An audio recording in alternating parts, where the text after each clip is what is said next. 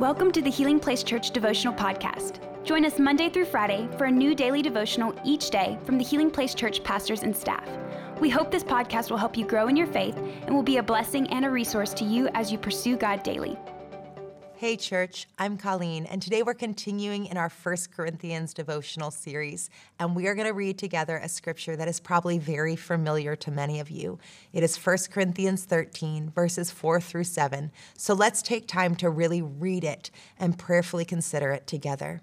1 Corinthians 13, verses 4 through 7. Love is patient and kind. Love is not jealous or boastful or proud or rude. It does not demand its own way. It is not irritable, and it keeps no record of being wronged. It does not rejoice about injustice, but rejoices whenever the truth wins out. Love never gives up, never loses faith, is always hopeful, and endures through every circumstance. You see, Paul is writing to the church at Corinth. They were having some messy situations and some immorality, and he wants them to understand what true love is all about. You see, agape love, it's not shallow in definition, but deep and rich in meaning. Love is not just love. It's not the same kind of love as loving a favorite fast food restaurant. And so Paul wants to define to the church at Corinth what love looks like. What is it and what is it not? And he says this, love is not jealous. It doesn't desire what someone else has or wish that they didn't have it at all. It is not boastful or proud. It's not arrogant in nature, but humble. It is not rude. We treat others with honor and respect, even in disagreements. It is not demanding or self-seeking or self-centered. It is definitely not irritable or easily angered. We guard what we say when we love someone, and it keeps no record of wrongs. You know, we don't keep score of wrongs against us when we love someone. But what is love? Love is patient. It has the ability to be inconvenienced or taken advantage of and not grow angry. It is kind. It means to be useful and serving and gracious and have goodwill towards others. It never gives up.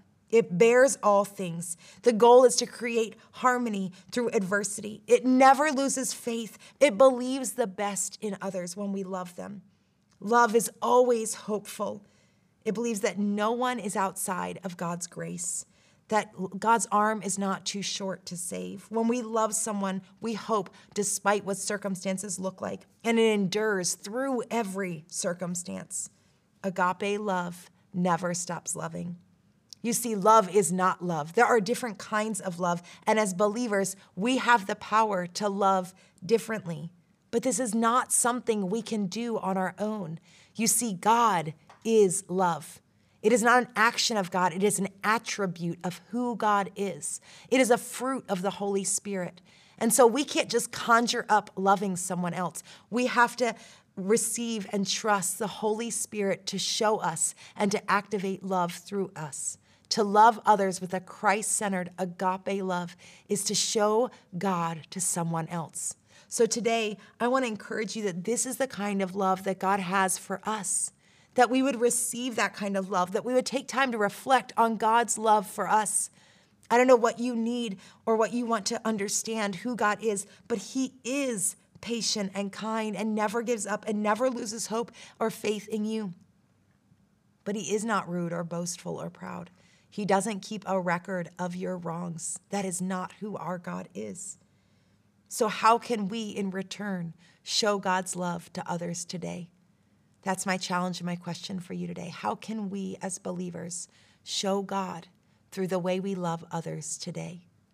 I hope you have a great day and show the love of God to those in your sphere of influence.